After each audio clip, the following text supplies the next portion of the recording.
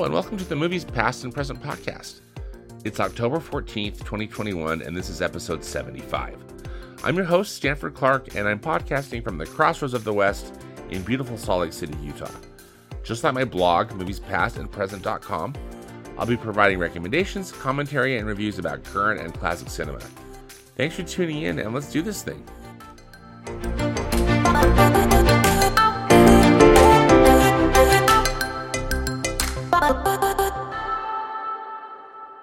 New in theaters starting this Friday is The Last Duel. This is a historical drama from 20th Century Studios.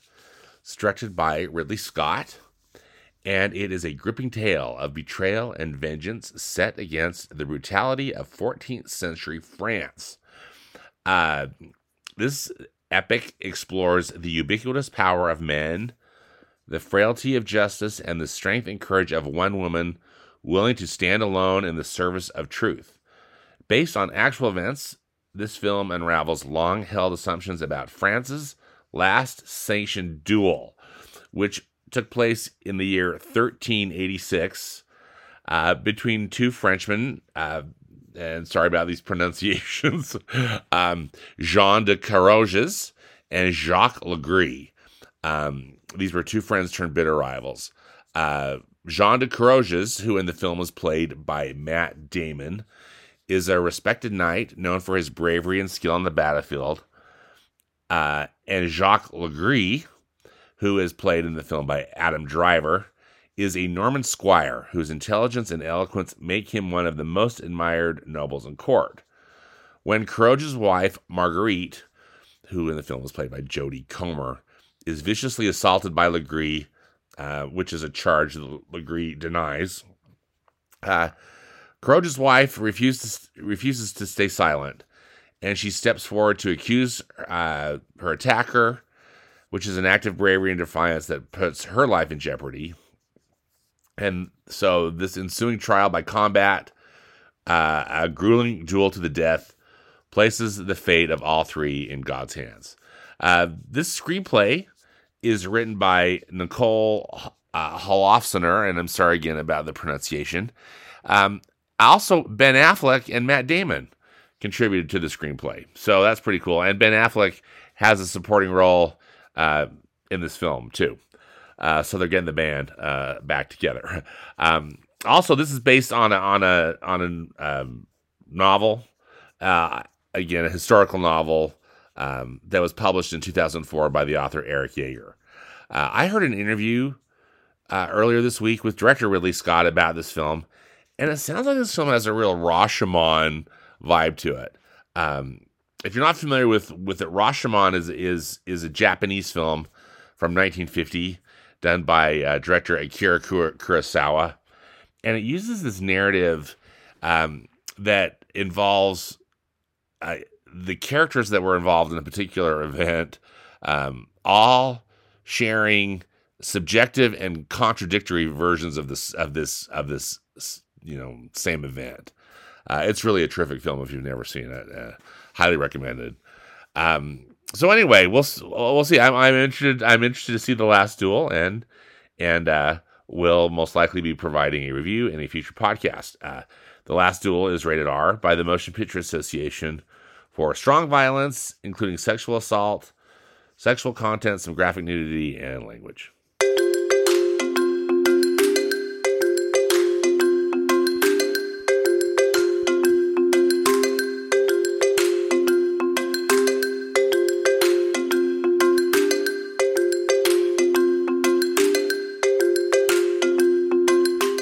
All right, for reviews this week, finally got to see the 25th James Bond film, No Time to Die. This No Time to Die was supposed to open up in 2020. And then, of course, because of COVID, their release date kept getting pushed. And then there was also all these rumors that it was just going to go into streaming, etc. Anyway, it finally opened up in theaters, exclusively in theaters, too, last weekend. And I was so happy to get the chance to see it. I'm going to keep this spoiler-free because there could be really a lot to spoil in this film. But as you've probably heard, this is officially, I guess informally or however you want to say it, this is actor Daniel Craig's final time playing James Bond. And he's made 5 James Bond films. The first one being Casino Royale, and then there was Quantum of Solace, Skyfall, Spectre, and now No Time to Die. One thing that's really been interesting about these 5 Daniel Craig James Bond films is that they've had a similar writing team. Some other writers have contributed, but it's mostly Neil Purvis and Robert Wade. And I thought that was a really good move on the creative team's part, in that these films really have they're just very connected storylines, connected characters, more so really than any other portrayal of James Bond. I mean, sure, there's been recurring characters and recurring themes in some of the various James Bond movies over the years, but also those really can stand alone. Where these again are really connected. So you will probably recognize some of the people in this, but well, just as a quick summary, James Bond has left active service, and he is hanging out in Jamaica. But his peace is short-lived when his CIA buddy Felix Leiter shows up asking for help, which leads Bond into this trail of a mysterious villain armed with dangerous new technology. Again, that could be most any Bond film, right? And it does follow a lot of the same tropes of a Bond film, but again, that's one of the things to love about it, particularly this one. I thought that No Time to Die really played a great homage to the classic Bond villain. In this film, the villain is played by Rami Malek. He plays a dude named Safin, who really does have some dangerous new technology that he's planning to unleash on the Earth.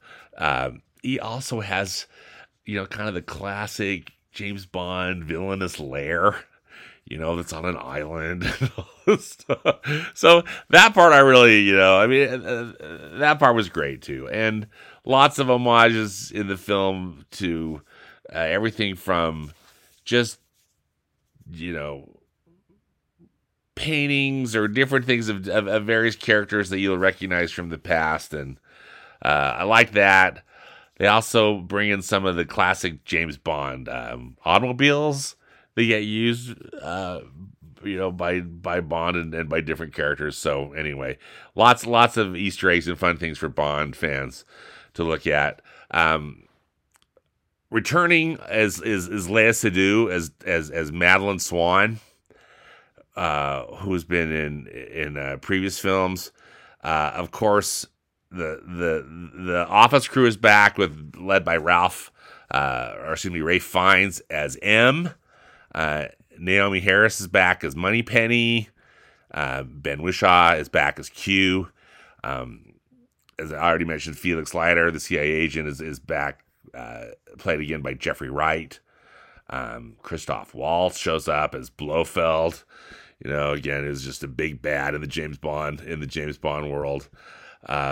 So the cast is great. Also, there's a couple of new additions to the cast. Lashana Lynch plays a 00 agent, which I'll let you discover more about that in the film. Also, Daniel Craig and Ana de Armas, she was in Knives Out, the film Knives Out.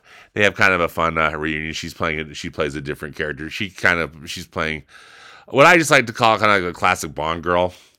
A pretty girl who can, in this case, she's a pretty girl who can really kick butt. So anyway,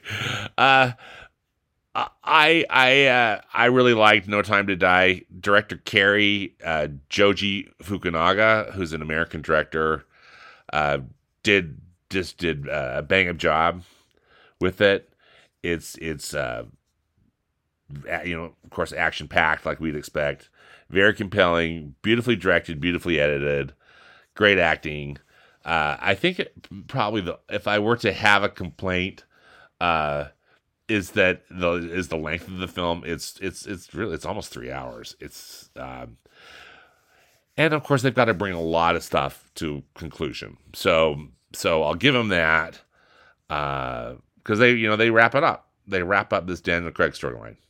So there's that going on. But I thought it was a bit long, although I never got bored. And again, just terrific action scenes and really well put together. And Daniel Craig just was a really good James Bond.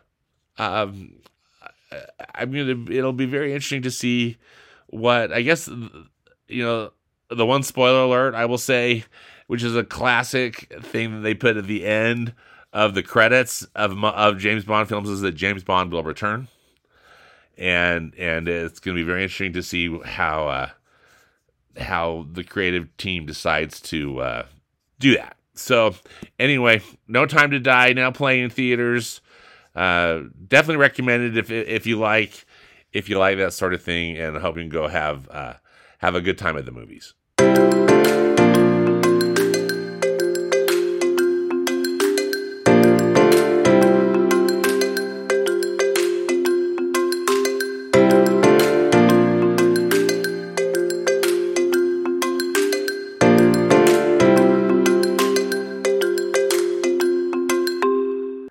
I hope you've been following me on Instagram.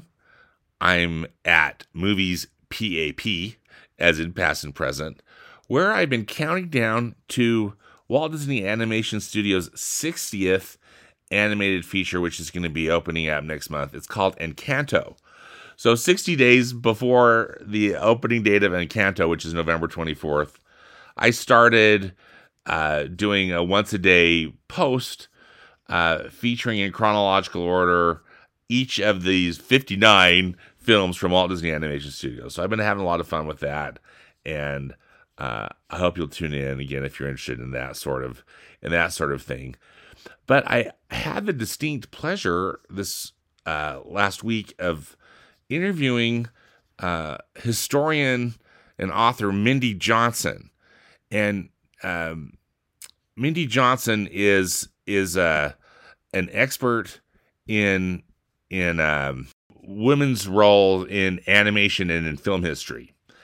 In 2017, she published just this epic work called Ink and Paint, The Woman of Disney's Animation. And it's an absolutely fantastic book. I mean, not only is it a wonderful book about the history of Disney animation, which is something I'm very interested in, but she also, though, highlights the women that worked at the studio. Basically,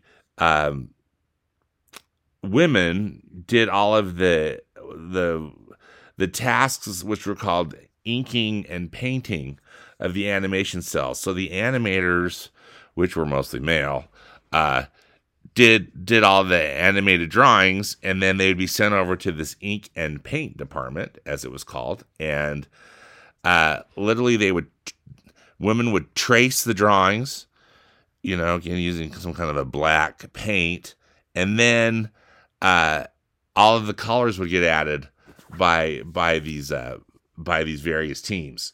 So fascinating history, and she's just doing lots of interesting work in this field of animation and film history.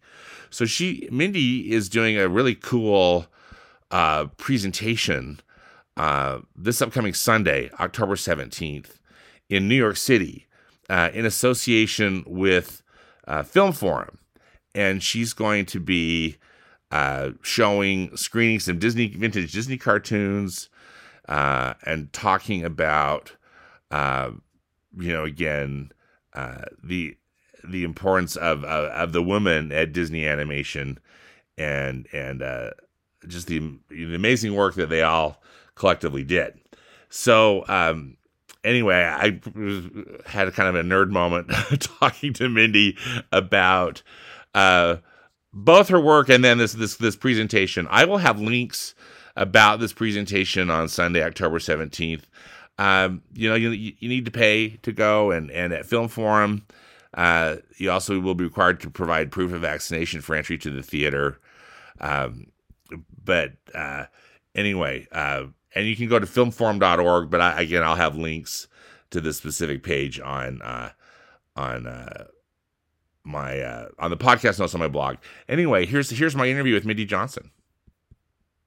Honestly, it's an honor to meet you, Mindy. I am a huge admirer of your work. I've seen you at D23 events. I'm a big Disney fan, and also at the Turner Classic Movies Classic Film Festival. If I'm not mistaken, you did a panel there for a screening.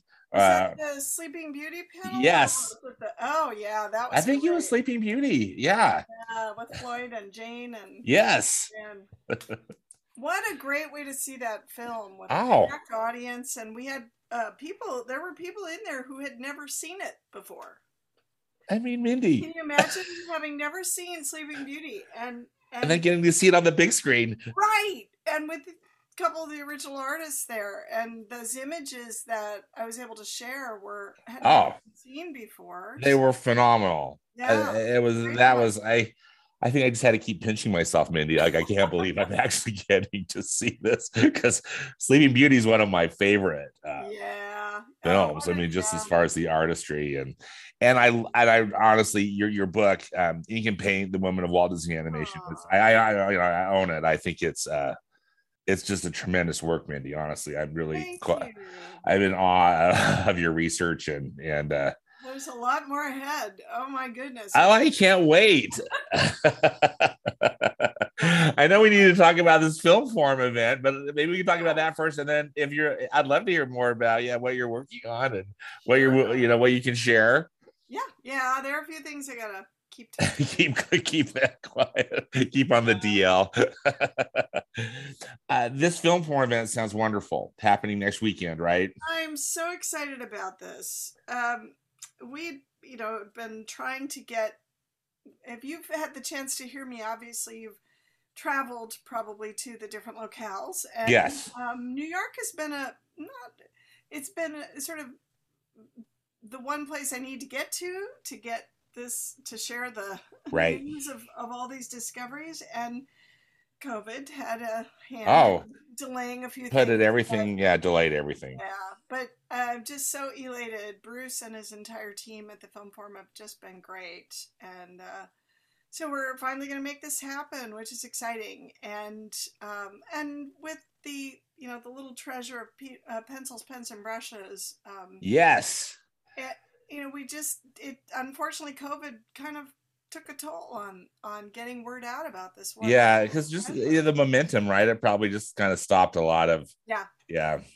I had last year I was scheduled to be everywhere. I believe it. Yeah. Stopped. So, and I can't really do too much online with it. So, right. Really, there's a bigger impact, as you know, being in person. So. Yes. But it's such a little treasure. It goes beyond Ink and Paint. It's not a junior version by any means. I just had so much, and I still have so much information beyond as tiny as Ink and Paint is. Tiny tome. I know. It has its own shelf in my home, Mindy. I'm just saying. And it's a good upper body workout too. Off the shelf. But that book, in working on Ink and Paint, you may have heard me say I got about 6 or 8 months into the research, and I called my editor in a panic and said, "It can't be a small book. This is epic." And women were everywhere, and we thought it was going to be about the size of my Tinkerbell book, and I just said, no, this is nobody's covered this. This is the other half of our experience. and our history, and yet there's nothing on what these women did, and we have to get this done and done right.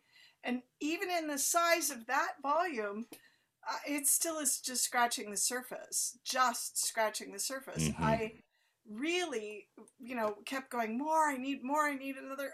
And my editor's like, Mindy, it's unwieldy already. Yes. So, and to her, I'm so grateful. She was so spectacular about when I said, look, it has to be much bigger. She said, okay, we'll up your page count and trim size, and didn't bat an eyelash, just said, great, we'll do that. So she was a real champion about this.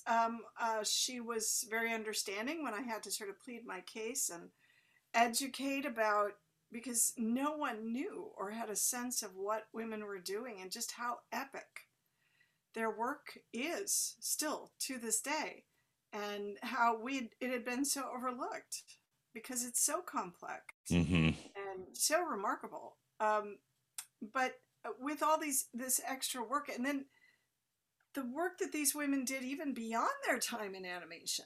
I mean, we have civil rights pioneers and social change agents. Yes. And record-breaking pilots. And and they all worked in animation. Right. By the way, they worked on some of the greatest films, Yeah, exactly. And yet nobody knew any of this. So I wanted, and I also, it was challenging to see little ones struggling with that giant book. It was important that they had it, but I thought, no, there's got to be a way to fuse all of this together and get little ones very excited, young girls and boys excited about where women's contributions have been. So, well, kudos to you again. It's marvelous work. I think your Pencils, Pen, and Brushes book is particularly charming, and with the illustrations by Lorelei Bové, because I love her work. Yeah, she was. I had a very short list who I wanted, and she was at the top. She was at the bottom. She was at the list. She was the list. And yes, it was such a joy to work with her, and she's such a talent. She's kind of our Mary Blair of today. Oh, she is. So much so that, but yet she has her own distinct quality to her work, and what I love about each of the images in here, they're just delicious. You just want to dive in. But she has a way of capturing the essence of these women. It's not an exact rendering, but yet it is. She's just nailed it, and all I had to do was tell a few stories about them, show her a few photos, and explain what made them so special, and she got it. She just got it. And she really did. I mean, of course, you both did. How did that collaboration work? Were you like in the same room together? Or I mean, because also, how do you choose, right? Yeah. For what stories do you choose? That it was a bit of a gems from jewels. I yes. have 3 other books I'd like to be doing, because there are so many incredible women and their stories, their backstories, and who they are as people. But I started working. I thought, well, let me narrow this down. If I can do more volumes, that would be great. But let me start by some of our earliest key women. And then we could perhaps move to Pencils, Paint, and Pixels. And yes. move to the advent of digital. We have incredible women there, and men. I also want to explore some of our early great talent of all genders and hair colors and shoe sizes. Yes. So we'll see. But first of all, we got to get the world on balance a little more. Right. Right. This was a great sort of dipping our toe into it and seeing where, what we could do. And it was just such a labor of love for everybody, from our layout and all the production teams. And it was an all-female production. Hey. Very proud of that. Even better. That's wonderful. Yeah. That's wonderful. Well, I got to tell you, when I was reviewing Ink and Paint again this week, in preparation for our discussion, and I was just reminded when I came to near the end where there's just all those photographs and it's almost like a yearbook. I mean, I got emotional. I think Good. it's it's amazing just to think about of course all the people that have worked on these films that we love so much, but this focus on the women it's just so that was important. another tough. That gallery section was very tough Yeah, to I can imagine that was difficult. I have another 150 or more women Yes. that are now ID'd. We're getting more and more women ID'd. Okay. So it had to be winnowed down. I needed to make choices as far as like, well, if they're pictured in the book in another place, then let me bring more women in that we have. I felt it was important, and we could have gone smaller, but then they would have been like postage stamp size. Yeah, right. I thought the choices you made were excellent as far as just the size and Thank it's beautiful. And that was important. I mean, in shaping that volume, I wanted to ensure that I knew it needed to be nuts and bolts. I knew it needed to be, I wanted as much visual. I write actually very visually. Mm-hmm. I get in, what leads me in my research is the visuals, and that helps me to sort of plot and shape. And I designed the book to be more of a magazine read. Yes. Because of its size, it is daunting, seemingly daunting, but you can literally pick it up, flip open to a page, read a few sections, and you've already expanded your world in ways you hadn't before, and get a good, huge, not even beyond a morsel. You're getting a feast there. I mean, how often in life do you get your expectations exceeded, right? I know. So it was important to make it accessible and enjoyable and worthwhile. And as I wanted it to be a constant resource that people dive into again and again and again, a constant book on your shelf. Well, as I said, I'm a fan. I love it. It's wonderful. It's a wonderful book. Now, the information I received from Film Forum, Mindy, was talking about the three shorts specifically that you'll be screening. Yes. And tell us a little bit about the choice, these choices and yeah. Well, we knew with having me there and speaking and a lot of what I can impart about these women, that sharing a feature film was going to be an all-day experience. Right. And these wonderful, the early Silly Symphonies just are such treasures. We don't get to see them in full form as much. You can YouTube them. But I know. I'm so jealous. You get to see these on the big screen. Yeah.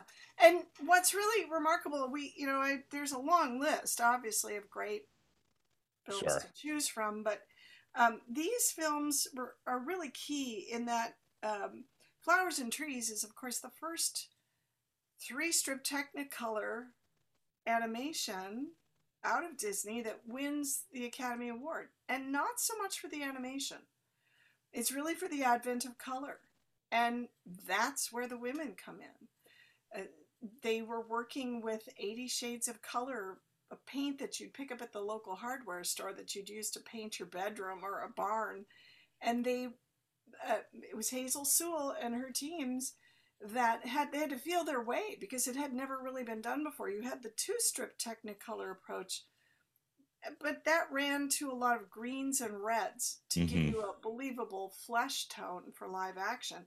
Didn't really lend itself too well for animation. There were every other studio, even Ub Iwerks studio at the time, was locked into that 2-strip approach.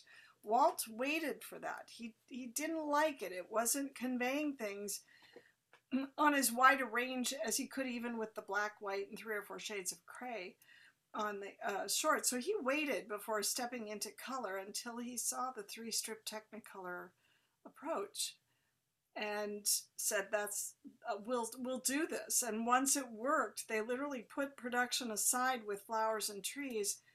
And there are a few other little surprises. You'll have to come and find out about how that came together. But it became a landmark film. And really, the animation, if you look at what precedes it, isn't all that new or different. It's the color, the advent of color. And that was an entirely all-female team that put that together and had to push and explore and trial and error to convey this world of flowers and trees. Yes, we have lovely anthropomorphized trees and just wonderful little adventures with these characters. They're very charming and cleverly portrayed, but it really was the push of color. And that transformed, it gave Disney a tremendous edge. He locked up the technology for 3 strips so that they had exclusive use of that technology for 2 years so they could get ahead of the competition. And then by the time you get to the Old Mill, which is one of my most favorite of the Silly Symphonies visually, it's stunning. It's a tone poem. It's really a little visual story. Nothing epic or too humorous. It's very charming. But it was an experiment to see where they could reach in terms of color and tone. And when you go from Flowers and Trees in 1932 to the Old Mill in 1937, spring of 37, it was a pivotal film. Legendary animators Frank Thomas and Ollie Johnston said in Illusion of Life, we didn't think we could do a feature-length animated film until we saw what the women accomplished with color in the Old Mill. Mm-hmm. Now, it's often credited because of the multiplane technology. Right. But the color, the impact of color, and this sort of Rembrandt-esque quality, it's so subtle. And we don't even recognize it, or the color shifts as dawn is breaking on the mill, and the story of what occurs in there unfolds. But the lighting shifts, everything, that's all done through color. It's not casting lights on it necessarily. It's all done with color. So it's masterful work, and it was done by artists, all women artists who had developed at that point, and you'll meet who that artist was who started, the original Disney Paint Labs. They were the only studio to have their own paint lab creating their own paints exclusively for cell animation. So that was another advent that set them apart from any other studio at the time. And again, it was a woman at the head of that. Isn't that wonderful? And thanks for the additional explanation. And again, the lucky people that get to hear this, get to hear your presentation, see it. And then, of course, the third piece, Once Upon a Winter Time, we're going to look, of course, at the great Mary Blair. And it's one of the quintessential examples. Walt was always frustrated. He loved her style and her use of color and wanted to be able to convey that into animation. And many feel this really is the closest example of her work, her style on yes. Just to clarify, Mindy, this is the same short that was included in Melody Time, right? Yes. Okay. Mm-hmm. What was Mary Blair's specific involvement? I mean, because you see it, and again, as an animation fan, it just has Mary Blair written all over it, as far as just the color and the character design and whatnot. But what specifically, what can you share about that with us? Well, it's a unique film in that it was part of the anthology series of films that kept the studio going at a rather challenging time period coming out of World War II. Yeah.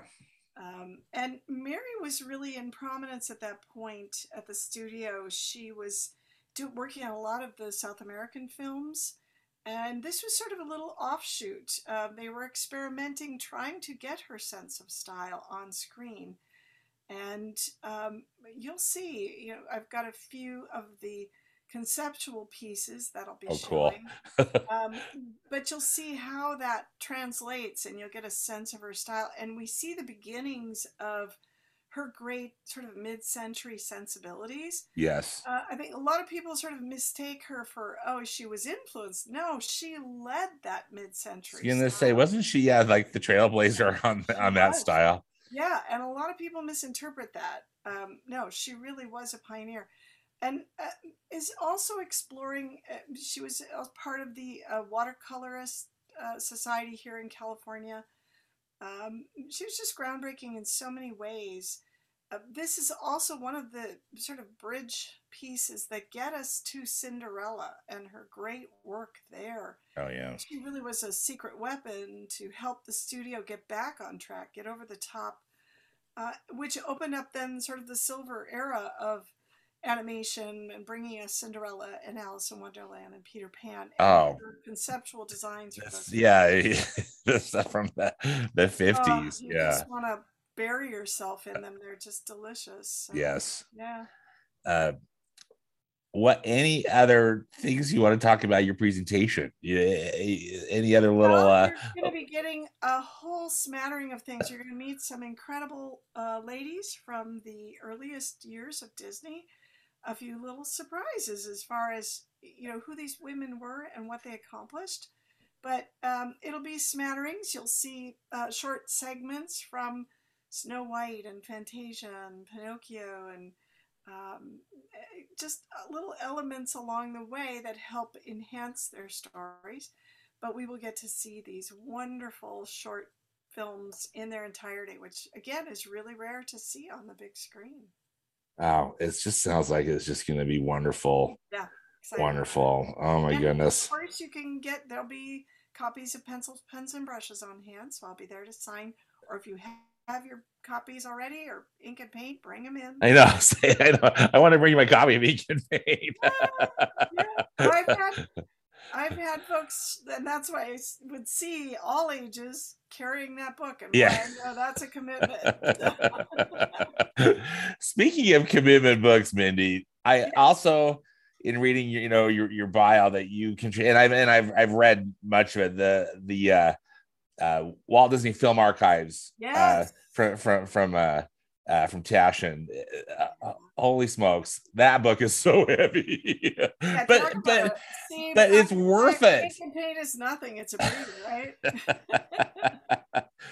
I mean, that's such a remarkable book.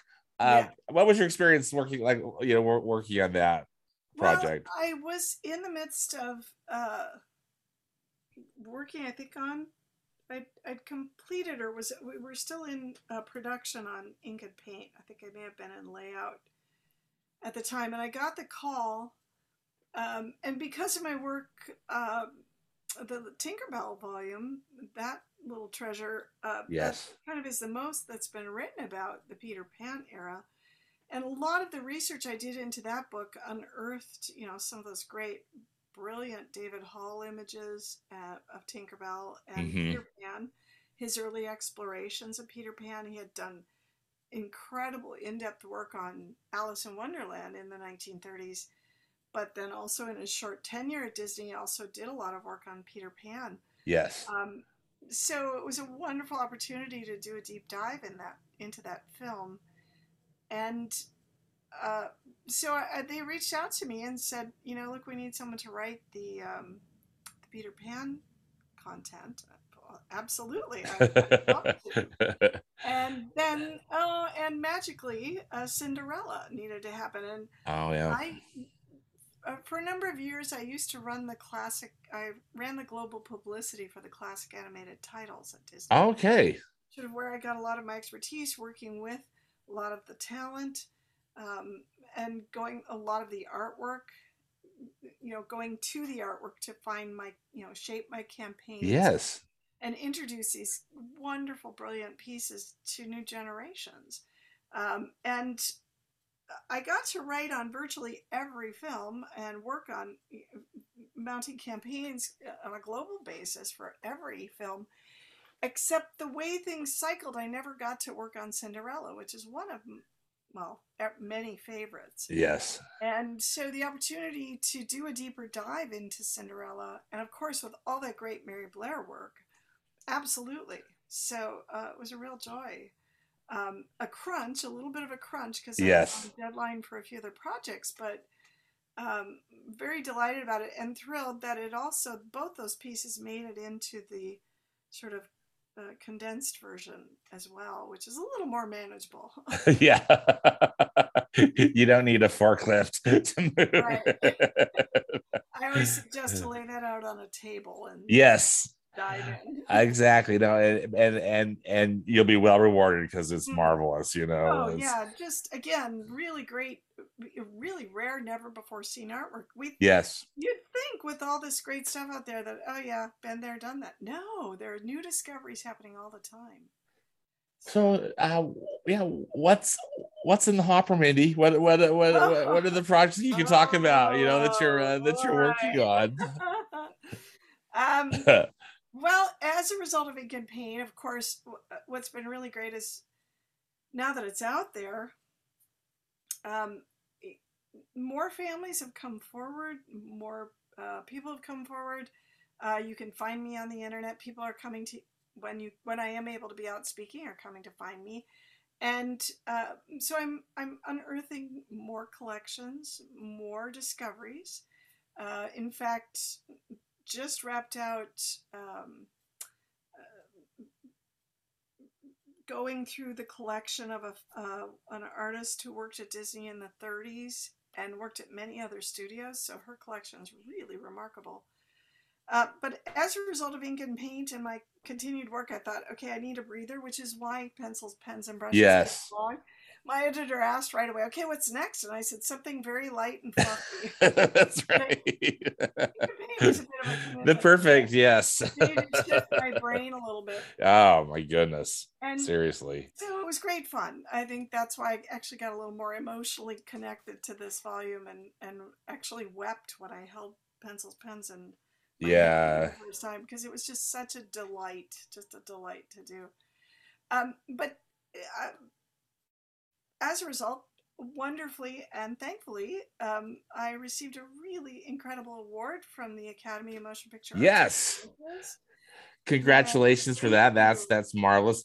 It was the 2019 Film Scholar Award. Am I correct? Okay. Yeah. I mean, what a marvelous and well-deserved honor, Mindy. Seriously. Thank you. Well, and with that little honor comes a little more obligation. Yeah, that's right. It's more work. Thank you. But no, they've been just spectacular. And so now I am charged with going way beyond Disney. As you see in Ink and Paint, it does go beyond Disney because it just was an inherent part of the process. And I had to convince my editor there to say, look, it helps us to understand where these women's work stood in a larger context. In contextualizing whatever you're doing, I think is vital. And so it was important. I knew it was inevitable, but this really ensured that I could continue doing this. Yes. And so now,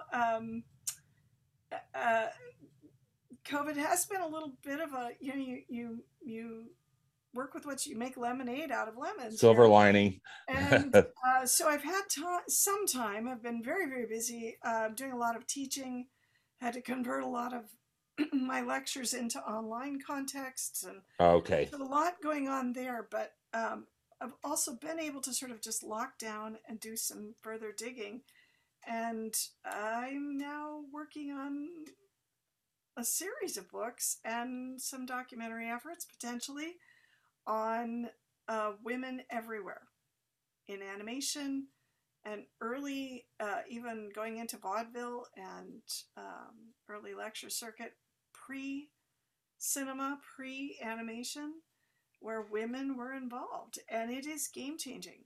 It will, just as Ink and Paint shifted things for the industry, this is going to change it completely. It's a deep dive into, again, the other wider half of our collected animated experience, and game changing.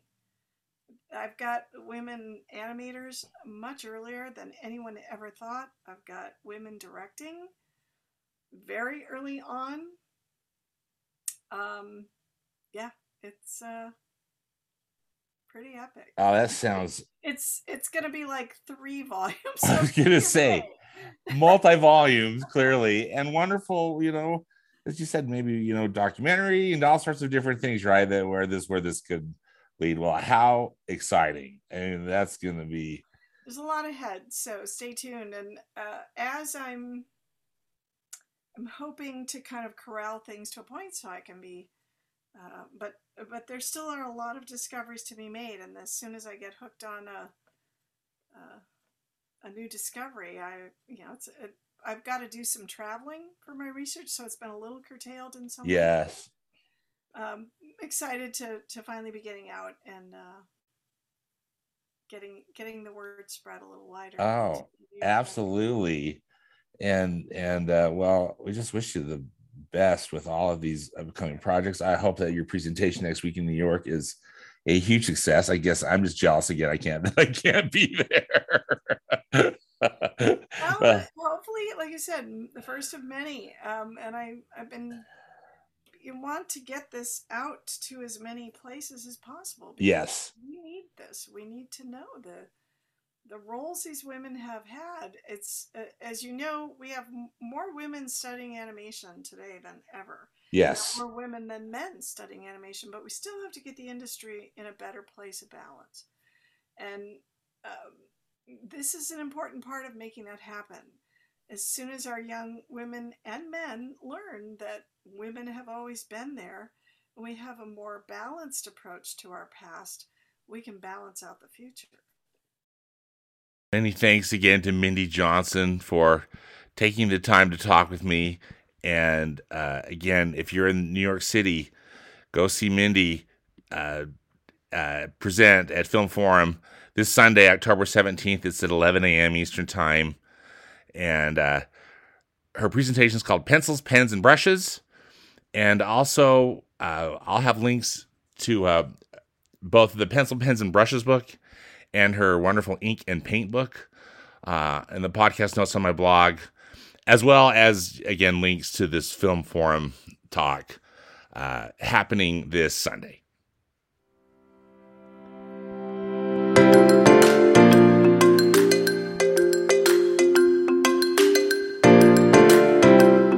Well, that does it for this episode of the Movies Past and Present podcast. Again, links and more information about the movies discussed in today's podcast can be found in the podcast notes on my blog at moviespastandpresent.com. Subscribe to the podcast on Apple Podcasts, Spotify, Google Podcasts, and Stitcher. Links are also on the blog. And follow me on Twitter and Instagram. Handle is at moviespap. As always, I hope you will enjoy some good movies this week, whether they be from the past or the present. Thanks again for listening, and until next time, be safe out there and dedicate yourself to the truth.